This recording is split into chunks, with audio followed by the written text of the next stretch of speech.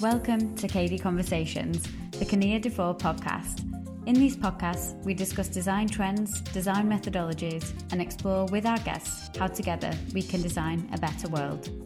Hi everyone, and welcome to KD Conversations, next edition in our series. This afternoon we're delighted to be joined by Ed Hudson and Phil from Create Health, who are physically near neighbours of us at KD in Bristol, and neighbours in terms of subject area that they cover. So we'll let Phil and Ed talk a bit more about their business in a second, but essentially they're working in medical marketing communications, which if you drew a Venn diagram of the sort of activities that we get involved in at Kinnear Dufour on the medical product development, alongside one about the important aspects of communications, then there's an interesting intersection there. And I think that's something that we've been exploring a bit with the guys at Create Health. So we thought this would be a good opportunity to share some of those thoughts and see where that interesting space meets in the middle. Welcome, Ed and Phil. Thank you. Do you want to sort of give a little intro about Create Health? Absolutely, yeah. So thank you very much for inviting us on. It's nice to be able to talk in a shared environment. So we're Create Health. We're a strategic creative healthcare agency.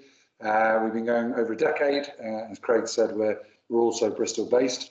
Although our clients aren't, about 70% of our clients are European and global, and by global probably more sort of US. So we work with the likes of Thermo Fisher, BD, Convatec, Sanofi. We are medical device, very much in that sort of B2B space, but also that B2B2C. Like KD, we cross all sort of therapy areas. So we have a rich heritage across all therapy areas. But I'd probably say cardiology, diabetes, ophthalmology, certainly the last sort of 12, 18 months of where we've done more work. So in terms of what we actually do, I'll hand over to Phil to say what. Thanks very much. Yeah, in terms of core services for us, we're big believers, obviously being a strategically led agency, that you shouldn't do anything without good insight, a real understanding of the unmet need that you're trying to solve. So a big part of what we do is insight-driven and research work. That then informs kind of the strategy, usually at a comms level. Then obviously we fall through into the bucket that I head up, which is very much the creative offering, where there isn't much that we don't do. And that's one of the things that I particularly love about the business is helping our clients really understand the power of creativity and what it can do for them. Great, good. Okay, and so, I mean, it's, sorry, I should just first of all say I'm joined today also from our side by Kerry Briggs, our head of medical. So welcome, Kerry. Thanks, Greg. We've experienced, all of us, I think what we might describe as an interesting year for healthcare. Yes. Where perhaps healthcare has never been more front and central in the news, and I think the communications around that. Whether it's, if you think broadly around prevention, with distancing, masks, etc. That's been an important element of the handling of the pandemic. And if you're thinking about the cure with the vaccine, the interesting aspects of that around communication and miscommunication, and how that will affect the rollout of that. So, Kerry, I think you had a sort of question to kick us off in terms of healthcare this year. Yeah, sure. I mean, I guess I'm interested to know how you think the pandemic has changed the healthcare world. We've seen lots of different information, both good and bad, about the vaccine, and I think we've probably all got our own personal opinions. But how do you think this kind of market has changed based on the changes we've seen? Absolutely, yeah. I agree with Craig. I think it's been a fascinating year. If you look at all the public health messages sort of coming out of Downing Street, how science has absolutely come to the fore. In some ways that's great. I think in some ways it's almost like nudge theory on steroids, isn't it? It's sort of, I think it's stuff that was happening anyway that's been accelerated and really sort of brought to light. So an obvious one for me is point of care. So point of care, we very much always thought about it's hospital. You go in, you see your clinician. But if that can't happen, what do? things like, so we work in wound care, and we have very real experiences with our clients that they couldn't get out, couldn't get out to see patients. So tissue viability nurses that would, go and see sort of patients once a week. If you can't do that, what are you going to do? And it's a lot around educating the patient or getting the patient a lot more involved in sort of self-care, which I think is a trend that's been going on for frankly years and needs to in terms of the healthcare systems, both the UK with NHS, but also sort of globally. It's how we pay for our care is becoming more and more of an issue. So I think that's actually been a real positive, in terms of getting patients to take more responsibility for their care, but also from a communication perspective, as communicators and marketeers, giving them tools that are actually useful and enabling them to be that follow an animation, a video, even a simple leaflet. It's getting them a lot more involved in the care, which I think is a really positive thing. Yeah, I mean, I think we've seen for quite a long time there's been a trend within healthcare, as you say, Ed, for people to take more control of their own health. That what we'd previously would have called consumer health, I think, has merged very much more into kind of more of a clinical aspect. And I think from my perspective, COVID has kind of forced the hand of the healthcare professionals that we work with. Wound care is a good example. Do you think that trend is only going to continue, or do you think people, Yes. do you think people have reacted well to having that ownership over their own health? Absolutely, yes. I mean, the whole thing about sort of reading age, isn't it? The reading age of, the average sort of consumer, be that 9, 10, 11, 13, the Sun through to the sort of Guardian. We, I think, are guilty in healthcare of perhaps overly complicating things, like all industries using acronyms and sort of terms or medical terms, which in some ways alienate the patient because it's, oncology or cancer. Everyone refers to it as cancer, not oncology. And we've had client conversations and said, look, one of the healthcare practitioners said to one of our clients, who has, I think, an 11-year-old and a 9-year-old boy, they said, if your sons can understand how to do this, then we've got it right. And it's not about sort of dumbing down, but it's about making content accessible and consumable, and actually helping that process. I think it's really exciting. I think it's what needed to happen, and we'll see more of it. Yeah, and I think that message. Sorry, Craig. Okay.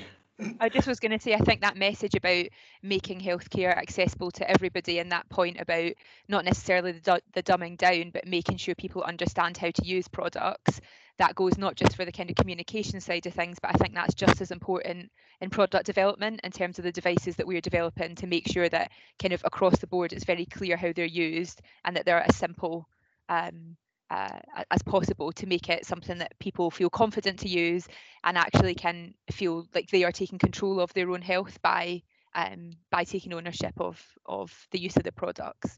Sorry, Craig, I interrupted.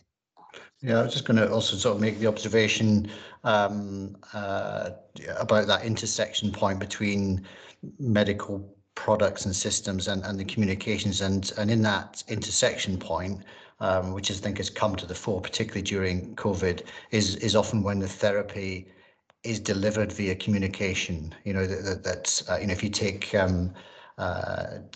take things like diabetes care, so much of outcomes for people with diabetes is about those touch points with healthcare professionals, how they're supported in making lifestyle changes that are going to affect their health. So whilst we might be working on apps to support people with diabetes and their healthcare professionals, actually the exchange of information and the communications and support that they get, which is not sort of marketing related, but is very much in that space in between, that is so critical to achieving good outcomes, is a really interesting space. And I think that has been is probably one of the areas that we're certainly aware of that has changed, been forced to adapt to conditions over COVID by more video consultations, things like that, which in some cases has actually increased the communication between patients and healthcare professionals.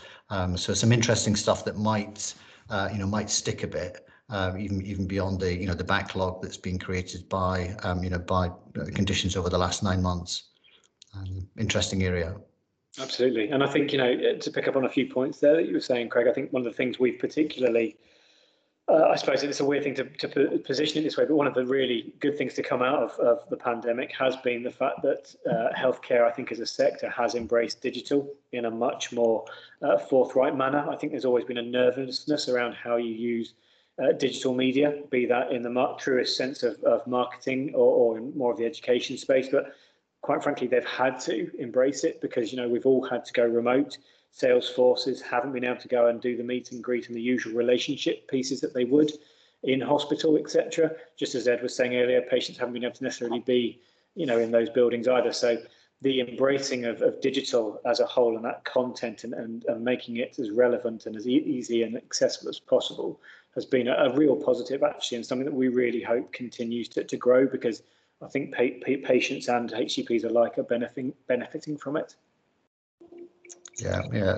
One of my I quote this loads of times. So one of my favourite quotes actually from John Scully, the former Apple CEO, who you might remember originally came from Pepsi and then sort of famously sacked Steve Jobs, and but certainly knows a bit about about marketing, and subsequently went into investment, high tech investment in areas like healthcare. He kind of said a few years ago that noted that healthcare, in his words, has been the last major industry that hasn't been touched by technology in terms of productivity and consumer adoption in the way that so many other industries have. And I think there is a bit of a catch up, Phil. I agree, and I think the forced nature of having to adapt this year. I agree and hope that might be a trigger to really move on, because it's undoubtedly true that in a lot of areas healthcare is way behind other services that we access as consumers. I know we don't always think of ourselves as consumers in a healthcare context, but it's it in my view should be no different really than accessing financial services, or other services that you might need in your life. So I think that aspect. I know that the healthcare has not got a great track record in terms of adoption of technologies, often because it's having to be done at such a big scale that it becomes too big a challenge. But interested in your thoughts on how you see technology and modern methods of communication being properly adopted by healthcare systems, perhaps triggered and pushed forward a bit by the pandemic. Yeah, I think the pandemic, just quickly, almost a quick one on that, on the diabetes point, that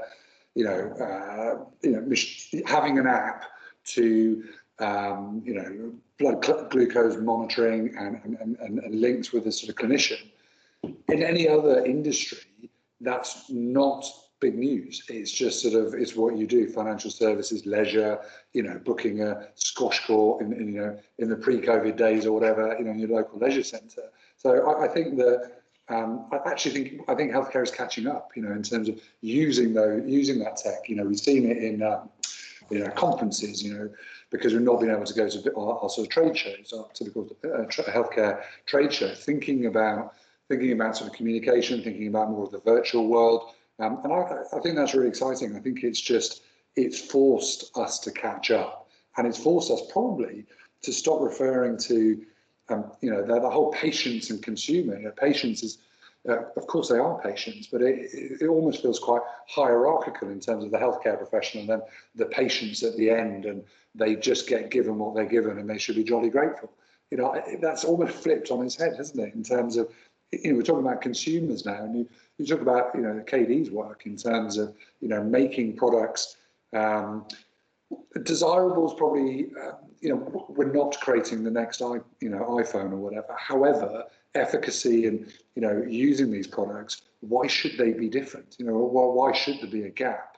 And I think more and more as well, consumers, won't tolerate that. Won't tolerate that just because it's healthcare. Why does it have to be a bit clunky or not very desirable? I think it opens up a brave new world for us, and I think the pandemic, AI, VI, bringing these to the fore, as well as that self-care, I think it's great. I think it just it brings in more into that consumer realm, which it probably needed.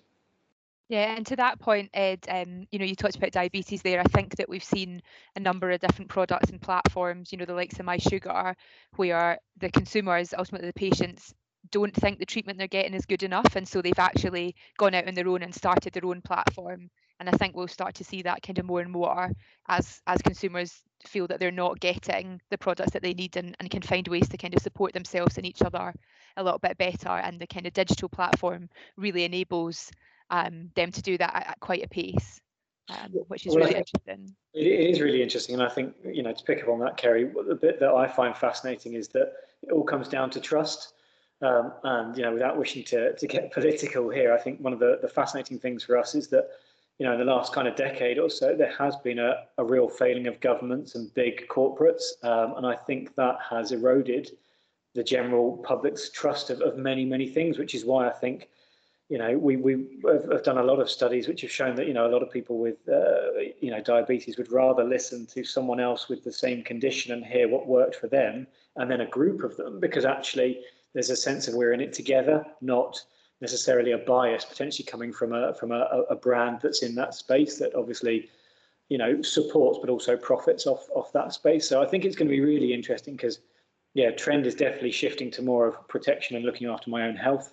But brands have really got to strike the right balance in terms of how they interact, because there's so much goodness for them to learn in terms of insights from these patient groups.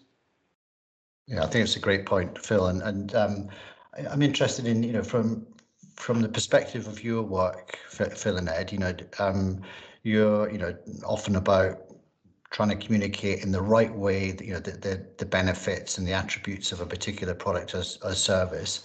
How do you think in that sort of more in that context of people taking more progressive control over their own health, thinking about preventative health and so on, how do you turn that communication, to the front end of things, so that healthcare is not just something that's kind of done to us when things go wrong, but there's much more engagement with it at a sort of preventative, lifestyle level. How do we turn that around a bit and make it into a positive thing? Because as we said, it's not a desirable. No one wants to have to use healthcare products and services. They're just an inevitability. But how do we turn that into a positive and get people thinking about it up front? I think it comes down to brands being a bit braver and potentially focusing more on the longer term of a management of a condition, rather than potentially the point at which there's an easier sell for them in terms of there is a diagnosis, so therefore I need product X or service, Y. I think we're seeing a shift with a lot of the bigger brands that we work with, that they recognise that being that brand that is essentially with them by their side for the longer term management of their condition, be it diabetes, wound care, whatever it might be, that's where there's the real opportunity for them to build that trust, to build their brand, and to really support in other aspects of the management of a condition. I'm conscious we've all said, diabetes a lot. It's obviously a subject Therapy Area both businesses cover in great detail, but I think that's a really interesting one because there are so many facets to that.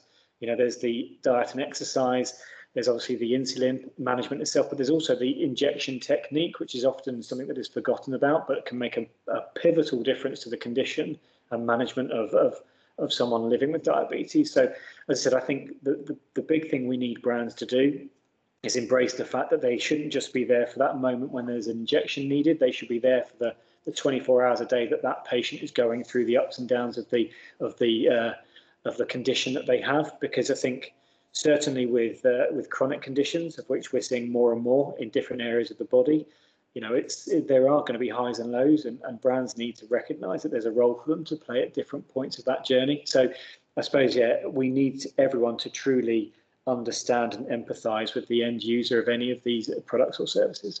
Yeah, I think just to add to that as well, I think there's a shift in healthcare as well. I think the pandemic, I think it was happening anyway, but I think, pandemic moving from, it's an odd thing to say, but from business to brand, there was a lot of create a product, talk a lot about the features of it, make sure the sales reps are fully up to speed with the features, go and sell it to the clinicians, clinicians then maybe sort of filter it through to the patients. And it's a very transactional, sales-led businesses. And so I think the notion of building the brand, being on the sort of, that sort of customer journey is newer. That we think about, I know when iPod launched, there was, I can't remember, there was a competing product that was all about the features, how many gig or RAM or whatever the product had, and how many, it was all about the features. And then come back to Steve Jobs, which is 1,000 songs in your pocket, and you go, okay, yeah, I get that. And I think we're seeing more actually within our client base that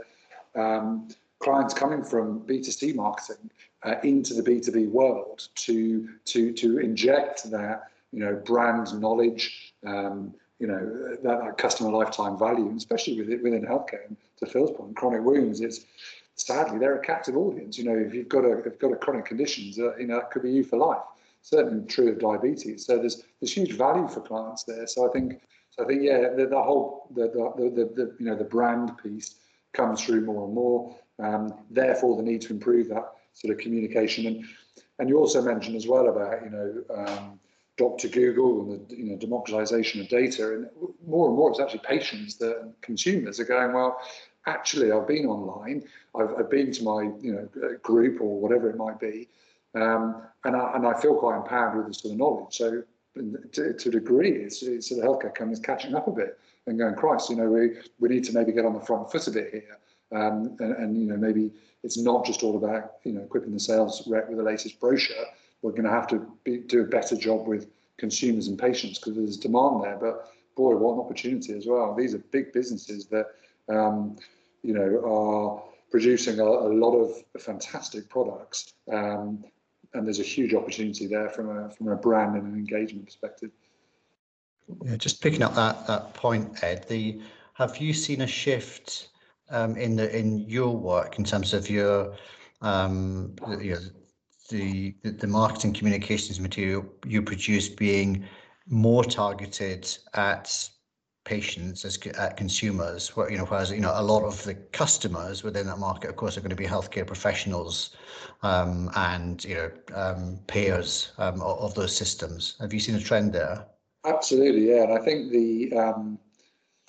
let's say the old world was very much about sort of, you could in some ways educating the healthcare professional on a product, say, in terms of what it does, efficacy, what it's achieving clinically. And then you're sort of relying on that healthcare professional to be that filter to translate through to the patient, going back to diabetes again, as we've been talking about it, sort of, glucose monitoring, bolus, sort of blood test, etc. These still are quite, phlebotomy. It's still quite medical terminology, and it's totally not accessible to the everyday sort of patient or consumer more these days. So then I think our clients were sort of tooling the healthcare professionals with better forms of communication. So let's not do a brochure, let's do a PowerPoint. Hey, we can do better than a PowerPoint, we can do a digital sales aid. So we've seen that journey, but more and more now they are looking more towards patient communication. And I think that's a challenge and a shift. One of our clients has merged their B2B and B2C departments because B2B were fantastic on the product knowledge and the therapy areas, but not as strong on the communications. The B2C department were great on the communications, but a little bit thin on the scientific and medical knowledge. So you can see that merging together and working together. And more and more we're talking about how we can educate and engage the patient, because ultimately, as I think you mentioned at the top, Craig, it's about efficacy, isn't it? The success of for everyone involved is that it works, adherence. They actually use the kit because they can and because they want to. So yeah, we're absolutely 100% seeing that shift to consumer communications, which the terminology we often use in-house is B2B2C, is that business to business audience that now needs to communicate with their consumers. And I think some clients absolutely embracing that and loving it. Some marketeers within our clients are really excited by that because they can do sort of sexy things with apps and AR and VR, and they can immerse themselves in new tech. And then other departments, it's or other clients is sort of caught them on the hop a little bit, really. Sort of doing an email is just not quite good enough, and sort of and also we're also all guilty of not being able to digest a large brochure anymore. We've got to be scanning stuff that's got to be on our fingertips, and I think that consumable content comes into that more and more and more in terms of genuinely thinking about the patient, how they're going to consume that content, and also different age ranges as well. A lot of the patients, consumers, tend to be older. How are you going to make it accessible for them? And we're seeing a lot more in terms of animation and video, because it's an easier way to describe something, isn't it? In terms of how do I use this? How do I use this device? We're all used to now that sort of plug and play. You whack it in the old days of a CD, wasn't it? You used to put a sort of CD in, and it used to pop up and explain how you did it. Now it's just automatic, an app.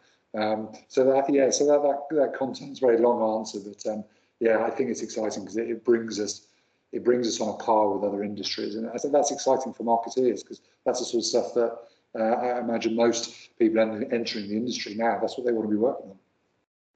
How do you think, Ed, that the regulators can help to support this change and improve the communications that are going out to the consumers? We see quite a lot, I think, in medical product development, that there's still a challenge with the regulators trying to get on board with kind of more digital products, understand how to kind of test and evaluate them and make sure that they are safe for the users. Even things like, we're still not allowed a digital IFU. You still have to print out these enormous amounts of pages that are shipped with every product.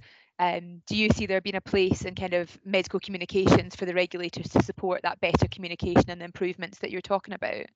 Absolutely, and I think it's education.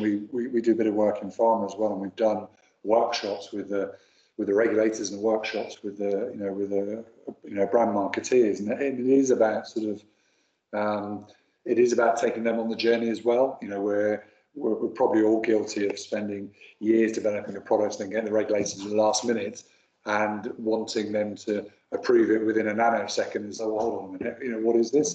Going back to the pharma space as well, how can you ensure that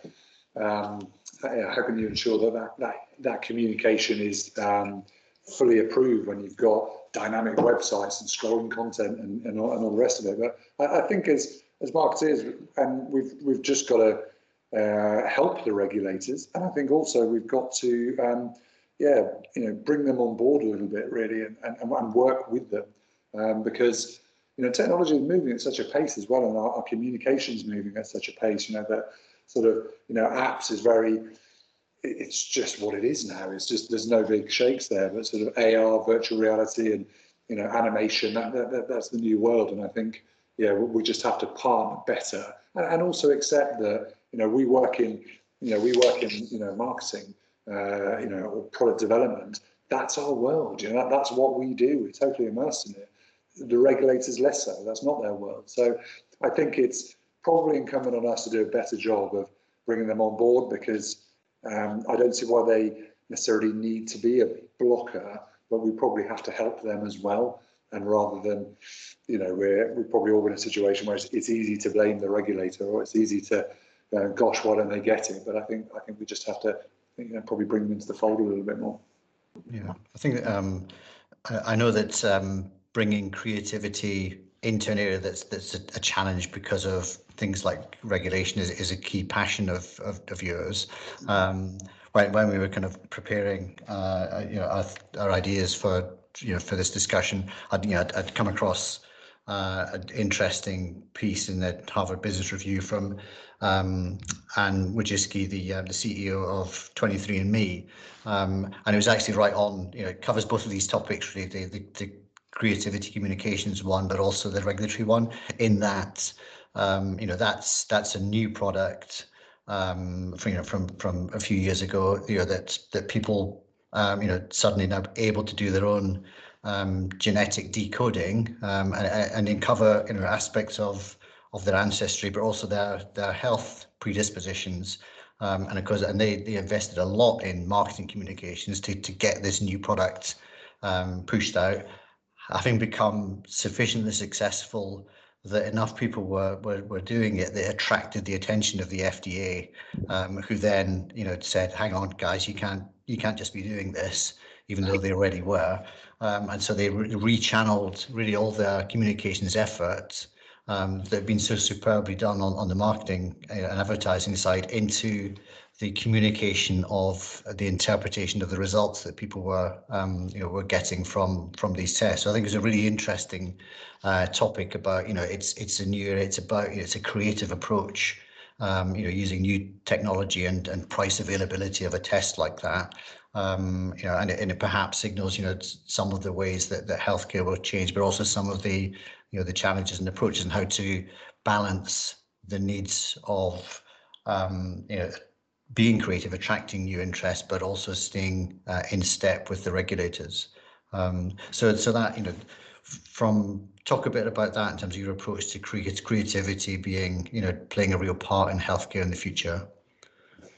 Yeah, so I mean, I think as we've discussed, we believe that creativity is the cure, and just to kind of unpack that a little bit, I mean, I think there is just a firm held belief that men and women of science only think rationally and are devoid of any kind of emotion. And so therefore you need to talk to them in a similarly scientific and rational way. What we find time and time again is the more you can truly understand that end user, that HCP type who is in a professional setting, the moment you really understand what the kind of emotive factors are and at play and really kind of build that picture, that's how you can really build a connection. And I think great creativity comes when it's matched with science. So you need that initial idea, that spark that catches that attention and then motivates them to do something. Because I think if you just go in with a picture of a white box and a machine that pings and 24 features, such as in multiple cup holders or things that it has, ultimately you fall into a comparative space where there's always going to be something that's better or new and shiny. If you can have something that comes from much more emotive seat, you're going to have something that resonates for a much longer time. So I think the great way of getting creativity in is not being creative for creative's sake. It's making sure it's got a commercial edge to it, but more importantly, one that connects with the HCP type. And just to come in on there as well, yeah, that emotional connection versus sort of rational. Is that it's goes back to behavioural economics and back in the day that we're not rational beings. That's not how we make decisions. We're emotional beings, and that emotional decision making and having empathy with that healthcare professional. But it's an exciting area for us just to really tap into the seat of emotion and get that behaviour change, which is ultimately what we do as marketeers, and products as well. Getting that behaviour change, getting that adoption and adherence.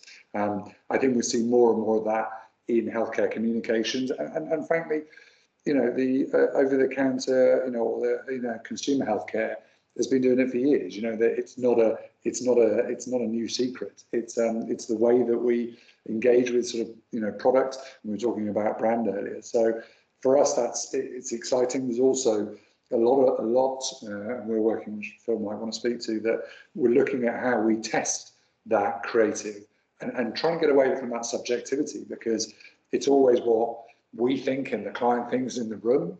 Of course, we do our insight piece and talk to the patients, but or the HCPs. But sometimes we're probably all guilty of going down routes that we resonate with more. So that taking the subjectivity out of it and tapping into emotions is very much something we'll be looking at. Absolutely, and I think I mean, what's particularly exciting with that for us is that emotions can't be hidden. Particularly on the face, you might be able to choose your words carefully, but I mean, as Ed referenced, we're working with a company called Canjo, who are Bournemouth-based, and they've got a really clever piece of AI that essentially face maps for nano movements and looks at the different types of reaction when people are shown stimulus, be that animation, films, even static ads. And it's really quite interesting to see how the cognitive load versus ease plays out, how quickly their eyes engage or don't, etc. And as I said, one of the things that we love about it is there's a science behind why good ads work the way they do. And if you can truly embrace those and bring those into the world of health, you're going to have a really powerful kind of combination, because the way cars and other brands have advertised to us for years is wonderfully entertaining, but they are selling us a thing. The thing I love about health is it's the one thing that touches everybody, no matter where you're from, how rich, poor, race, etc. Health is, you've either got it or you haven't, and it touches everyone, and it's the most emotive subject area to work in. So if we can then bring some creativity backed up by good science into it, by using clever bits of AI and implicity testing to really take out that subjectivity, then we're in line to create stuff that's really going to connect, resonate, and drive that change, which will, as we said earlier, hopefully help the prevention of things like type 2 diabetes. It's a creation of our own, and we need to work really hard to reverse the effects of it, because it's going to plague a lot of us otherwise.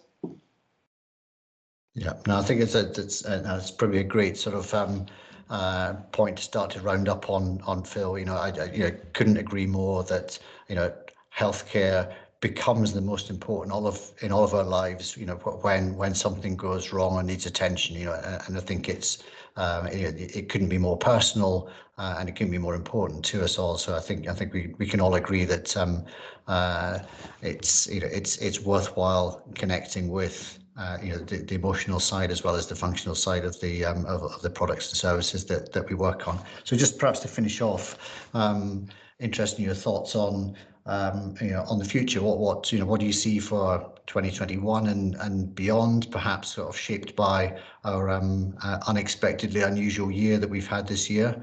What's your crystal ball saying about healthcare and communications?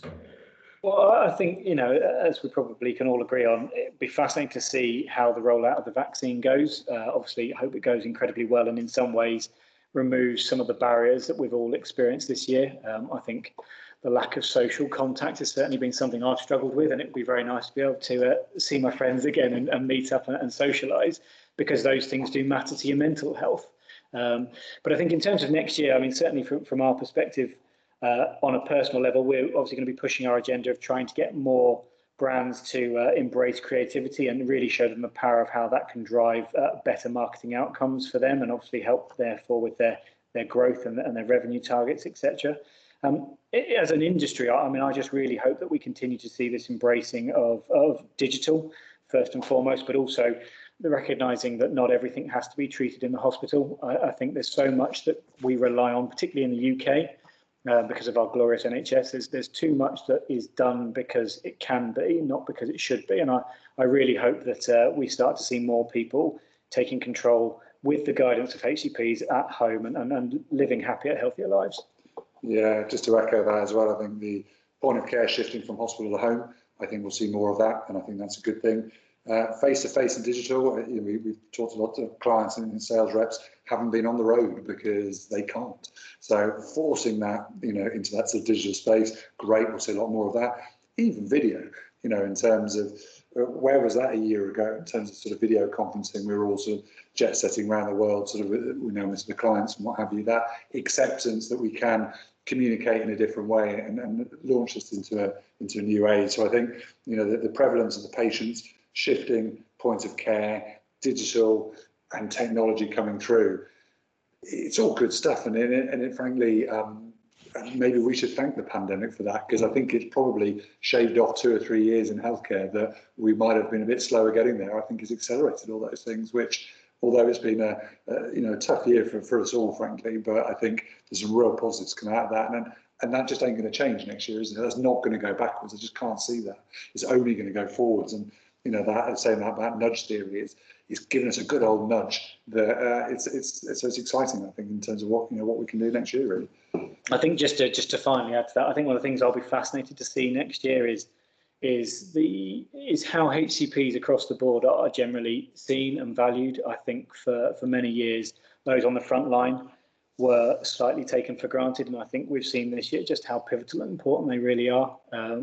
We have a lot to thank them for, and I hope the value of what they offer is carries on and is recognised for years to come, to be honest with you. Yeah, great point. I'm sure we all echo that and continue our clap for our heroes on the front line there for sure. Kerry, any thoughts on next year? No, I think I have to agree. I think there's been a real change in perception of the people that look after us. And also, I think, from personal experience, I know several people that treatment for a variety of conditions had to stop. So I think that awareness of how good our NHS is, not to kind of push the point too much, but I think we're all starting to kind of really appreciate it. And I think overall that point, not just within communications, but within healthcare, again, of kind of really pushing that digital agenda is really key, and people are really starting to kind of take responsibility for their own health. I think that will only continue, and I think that's great. And actually to continue to push that, I think it's we've seen, you know, a number of the regulators move very quickly. When you think about some of the work that were done on devices earlier this year to help patients breathe, but also now the vaccine and the fact they've been able to release that so quickly, I think we might also see a change in some of the regulatory processes, and the fact that there is this recognition that this technology can be really beneficial to us all. So how do we make sure that we've got the right processes in place from a regulatory perspective to make sure that they're safe, but we can also get access to them kind of as quickly as possible? Great. Well, lots to talk about. I'm sure we'll have to do this again, guys. It's been a real pleasure. Lots of interesting stuff. Thanks to Phil and Ed from Create Health. I'm sure we'll be talking again on this subject. Thanks to you, Kerry. We've been KD Conversations, and we'll catch you next time. Thank you for listening to KD Conversations. We hope you enjoyed this episode. If you could please rate, review and subscribe, that would be fantastic. Thank you.